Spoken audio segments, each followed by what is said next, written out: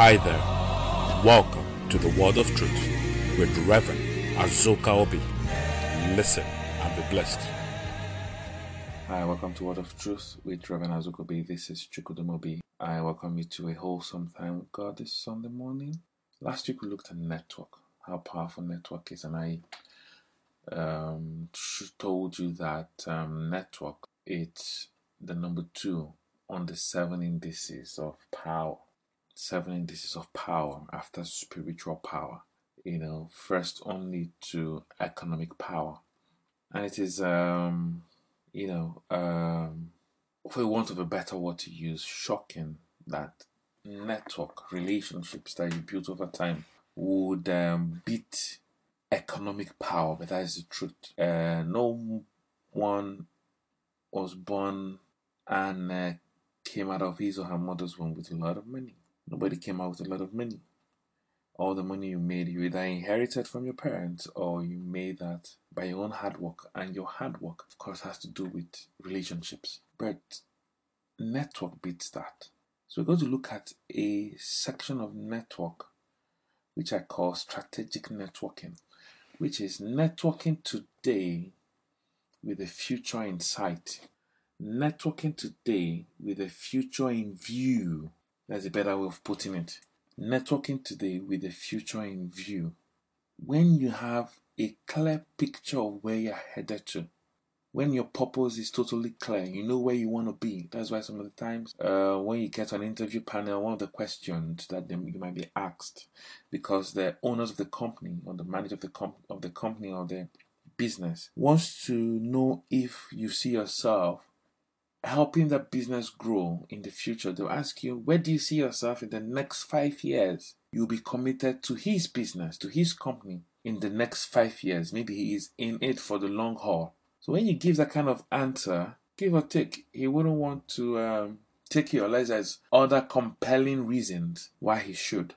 So the future is critical. Even Jesus, when he was on earth, his networking prowess was one to be admired and to learn from. Everybody he networked, the 12 disciples he networked them for the future, because he knew that he only has a short while to stay on earth. But he needed his vision, his mission to be continued by men. So he handpicked men that he was sure that if they are left to pursue his vision, to pursue his purpose here on earth, they will not discard it.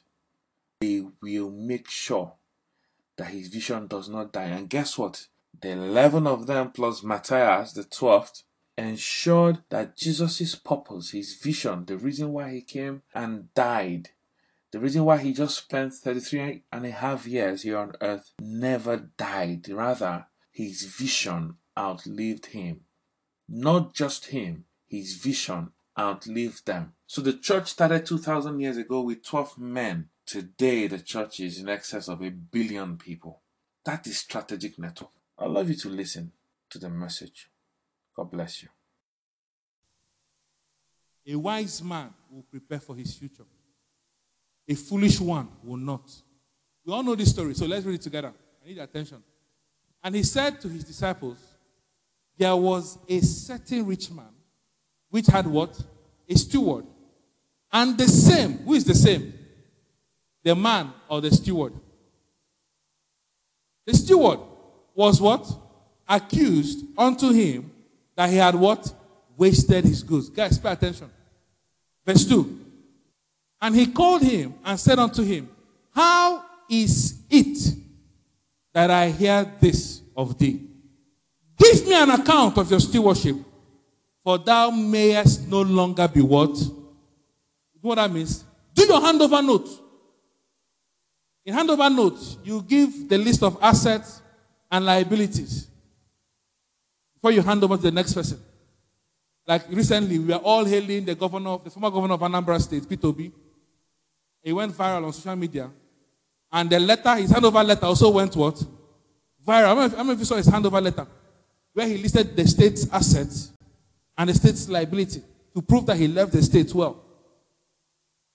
That's what they're telling this guy. Oh yeah, I'm sacking you, but do your handover note because another man is coming to take over your stewardship. See what the man did. Verse 3. The steward said within himself, what shall I do? For now I'll be left with no job. But a wise man plans for the future. I cannot dig. He's not physically strong. He's also too proud to go and beg. So what will I do? Verse 4. I am resolved, that I have decided what to do, that when I am put out of the stewardship, they may receive me into their houses. About strategic networking. In management, there's something we call strategic management. It is management for the future. A wise company will sit down today and extrapolate what will happen in its industry in the next 5 years, in the next 10 years, and prepare ahead of time for it. So we're about to find out who these they are. Verse 5. So he called every one of his Lord's debtors, those owing his boss, and said unto them, the first, how much do you owe, my Lord? He answered, verse 6, I owe 100 measures of oil. He told that guy. So you're owing my oga? That's, they gave this man goods on credit. They gave him 100 measures of oil. He will pay back the money later. But he said, okay, see what you do. On this thing we gave you, what's it called? Let's say delivery note or something we gave you before. Instead of paying for 100 liters, that man will finally pay what? For 50 liters. Verse 7. He said to another, how much owest thou? He said, 100 measures of wheat. Let's say 100 cups of gari. He said, okay, no problem. Take this delivery note that we deliver to you only 80. That's first score is 80. And he changed it. This scripture has been taught wrongly. See the next verse. See where the problem started. Verse 8. This is where the problem started. To a lot of people that interpreted this story. The Lord. Which Lord? Small L. Some people have interpreted this saying that it is Jesus that commended the unjust steward. No, it's not Jesus. It is his Oga that sacked him. When the Oga heard what he did, the businessman, the owner of the business, what he has done, he said, this my steward I want to sack has done wisely. So they've been saying that it was Jesus that said it, not Jesus that said it. Small letter Lord. Lord means master, or it just means. The one that wants to sack him, he's able to be annoyed. Hey, you are cheating me. He said, ha, this guy that runs man, oh. No, he said, this guy is sharp. For, Jesus now speaking, said, for the children of this world are in their generation wiser than the children of light. As Jesus said. But Jesus did not say that he did not commend him for his action. No. It's the man's Oga that commended him. If not, he still would not have been calling him unjust. Are you getting the point? So the point here is the man, the steward, planned for his future by talking with those guys, his Oga's customers. But see what Jesus was trying to point out. He wasn't talking about the act, the unjust act. Jesus was talking about the futuristic thinking. You can also plan for your future using just means. That's why we have things called investments now. That's why we have things called pension. When you are strong and you are working, how many of you work here? You are paid salary. Raise your hand well, please. Raise it well. How many of you have pension? Put down your hands. If you don't have pensions, keep your hands up. See now. That is not being wise. The stock market might be so, up and down. But invest. Invest in property. Pastor, I can't buy property. Property in Lekki. Who's talking about Lekki? Go down. Buy a plot of land for 100,000. In the next 5-10 years, that 100,000 naira plot of land will be worth millions. That is thinking about what? The future. So Jesus said, it's only those in church that don't think of the future. Unbelievers do. It's something we need to talk about in church. How then are you going to lay up treasures for your children's children? These are the ways. I don't have time. There's a mass I would have done for you today that will shock you. When I say shock you, if you decide to save just 10,000 every month, how much that 10,000 will be in 25 years? It will shock you out of your wits. What were you saving? 10,000. What would you get after 25 years? Hundreds of millions. You saved without stress, but you've laid up treasure for your children's children. When we read that place, in our back of our mind, what we interpret is that I will have 1 million, 1,000 billion naira still somewhere. No. It's by planning for the future. Little things contribute. One thing I want you to do for me today, please, before you go to bed in the night, go to your bathroom, bring an empty bucket, put under the tap, open the tap, just small, that one drop of water drops after a long time. Boom. After a long time again. Boom. Please, this night, do it. Leave that bucket of water there. Leave it to be dropping just one. In the morning, your bucket will overflow. In the morning, your bucket will be full and overflowing. What filled it? Boom.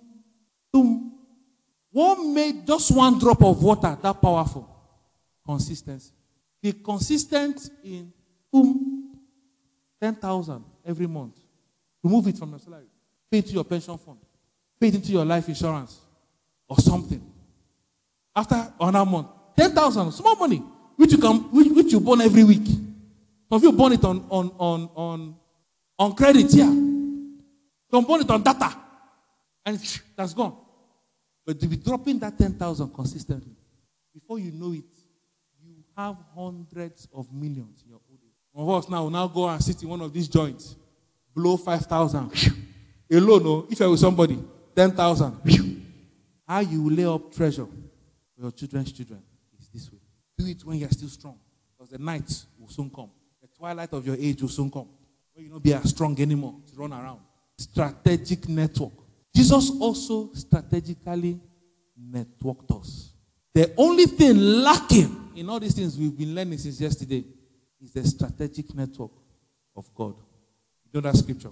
For with God, all things are, that is network. When man networks with God, impossibilities become possible. That's the greatest network on earth. So if you're here, you're not born again, as you share the grace, just come here in front, this front row, so you can network with him. You give your life to him.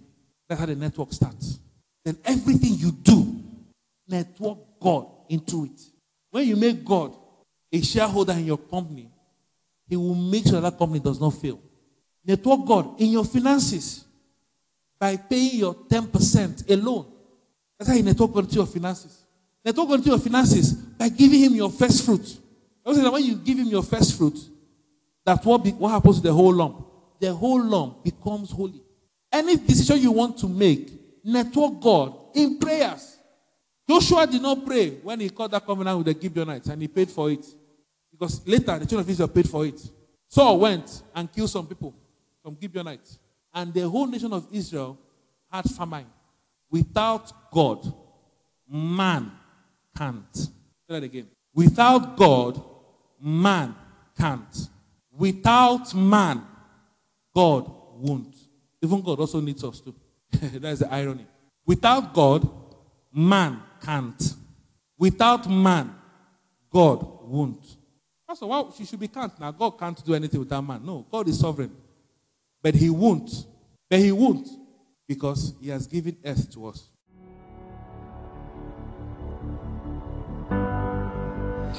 Hello, this is Chukwudum Obi. I'm glad you joined us today in Word of Truth. And I hope you join us next week at the same time, same station. One word from God is definitely what you need for a turnaround. If you've not given your life to Christ, I'd like to say a prayer with you. Repeat after me. Say, Lord Jesus, come into my life. Be the Lord of my life. I forsake my past, my sins, any covenant made with the enemy. And I embrace you today. In Jesus' name. If you just said that prayer, I'd love to hear from you. You can reach me on Twitter at Chukwudum, Facebook Chukwudum Obi, Instagram Saint I. I'd love to hear from you. God bless you.